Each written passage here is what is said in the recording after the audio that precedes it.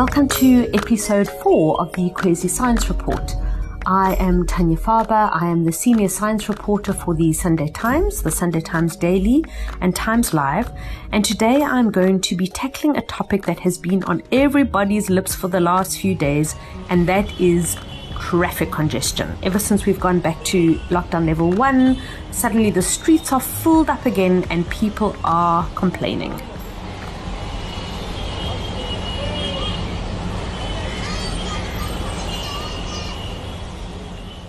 Of all the weirdness that has characterized 2020, I think the thing that I'll remember the most is the image of the streets of Cape Town on the very first weekend of lockdown. As reporters, we were asked to go out and take photographs of the empty streets, which is obviously a highly unusual sight for anyone who lives in an urban landscape. And I remember going out on the early part of Sunday evening, just before the sun went down, and I drove around the streets of Cape Town, and it was so ghostly and so weird and so eerie.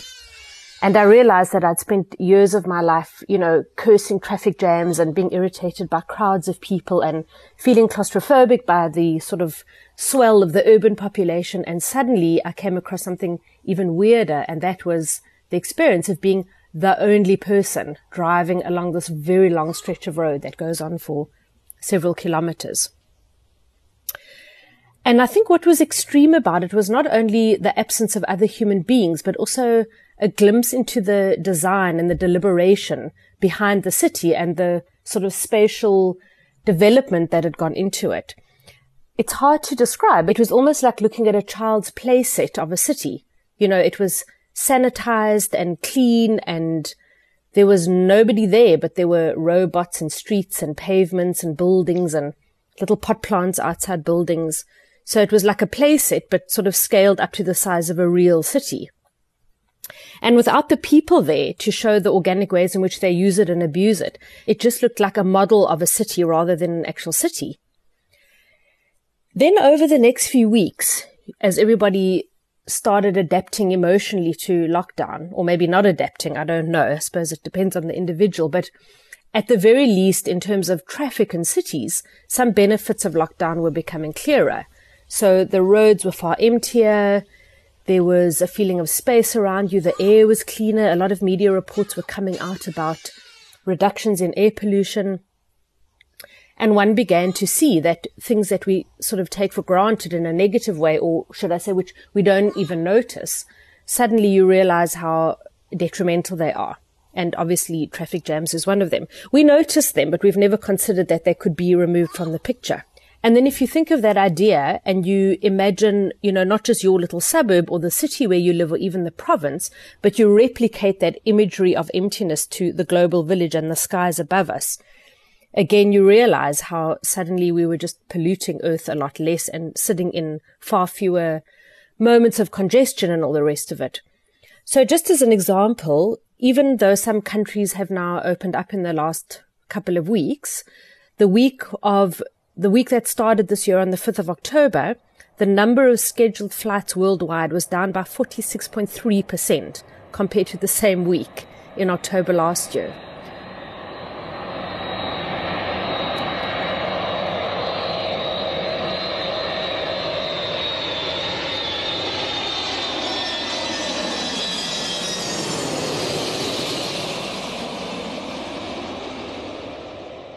So just let that sink in. I think that's quite crazy.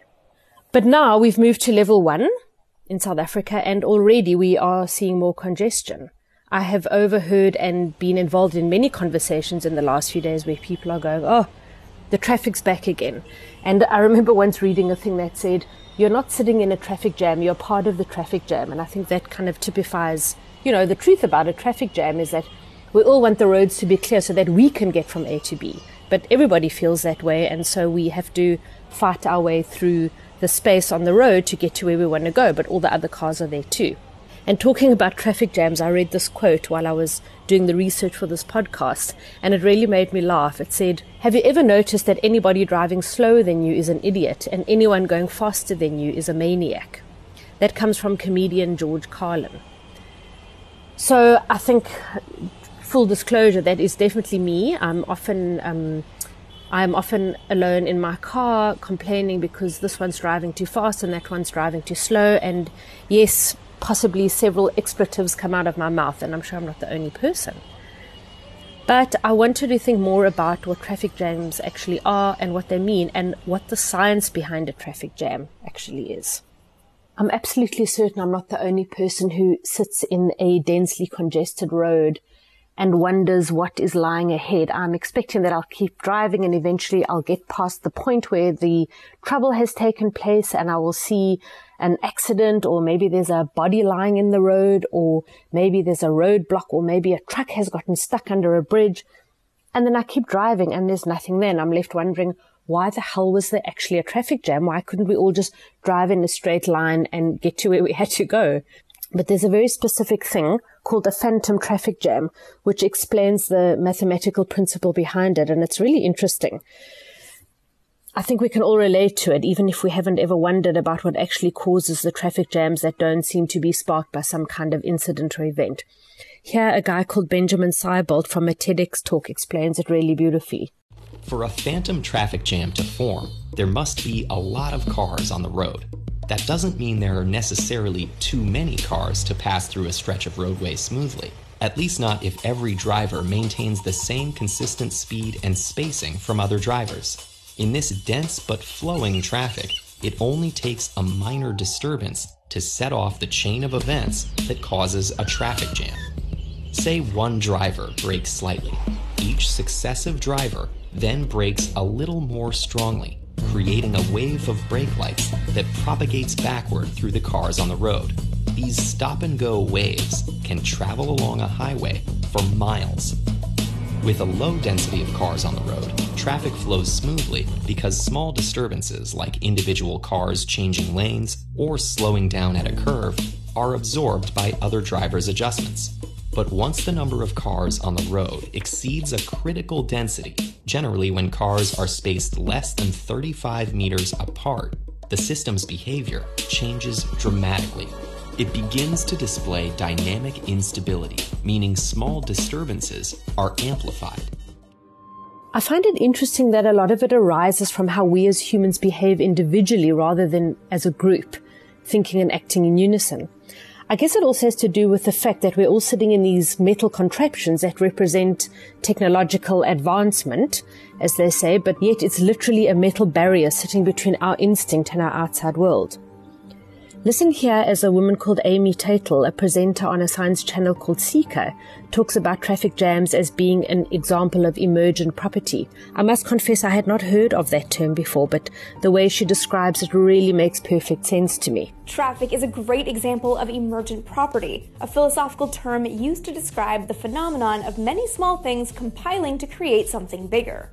With traffic, it's the many individual cars together forming a complex traffic mess. That's because humans bring a lot of variables to the mix. Basically, it's all to do with the human mind constantly making these assessments while we're driving. How fast should I go? How slow should I go? Should I touch my brake gently now? Should I accelerate? But once again, we see how other creatures with whom we share this planet just seem to get it right. They don't overthink it. They don't respond in the same way as we do. They kind of think as a colony rather than as an individual. And the results are beautiful. Listen here how Tatel describes it. Interestingly, this is a human problem. Ants don't experience traffic jams. They move as quickly in small groups as they do en masse. Bats are the same. They fly in large groups, each one tracking the bats around him with echolocation. They play follow the leader, even if that leader is in the back of the pack, in an impressive display of group coordination. So while I was thinking about all this, I caught up with Andrew Wielden. He's a consultant for an organization called Bicycle Cities, and he consults to the University of Cape Town and government too. You can tell from the name Bicycle Cities that he is all about the bike, but he's also very realistic about what South Africa needs and has been down the rabbit hole of all different forms of transport in the urban landscape and what could and couldn't work in South Africa. We spoke first about the way cities develop over time and how the disadvantages of one mode of public transport become clear as the world changes. Here he talks about trains versus buses, and I find it very interesting because I think one often tends to think that one specific form of transport is the perfect answer versus another one which is riddled with problems, but actually they all have their advantages and disadvantages. The problem with trains is that because they're so fixed, once you put long train lines in and it solves the transport needs of a community, it's very difficult to change it. Whereas buses are far more flexible, and you can. So buses did become more of the mode as we moved on, and train lines became more long haul routes. Even in European cities, they became more the long haul, and the shorter haul ones, when cities were developing and evolving into different spatial plans, you could use buses and trams and so on.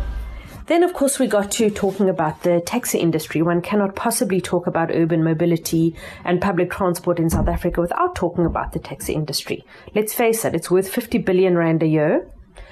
And often the coverage in the media focuses on taxi wars, and those who drive around in their cars complain endlessly about the lawlessness of the taxi drivers. But when you look at it from the other side and you consider that 75% of all transport to and from work, school and universities happens in taxis, you begin to understand why taxis feel like they can drive the way they do, because of the sheer numbers of people who they are ferrying around, weaving in between big, 4x4s and smaller cars that only have one occupant in them. It wasn't always such a dominant form of transport. Even 15 years ago, it was only around 59% of transport that was happening in taxis.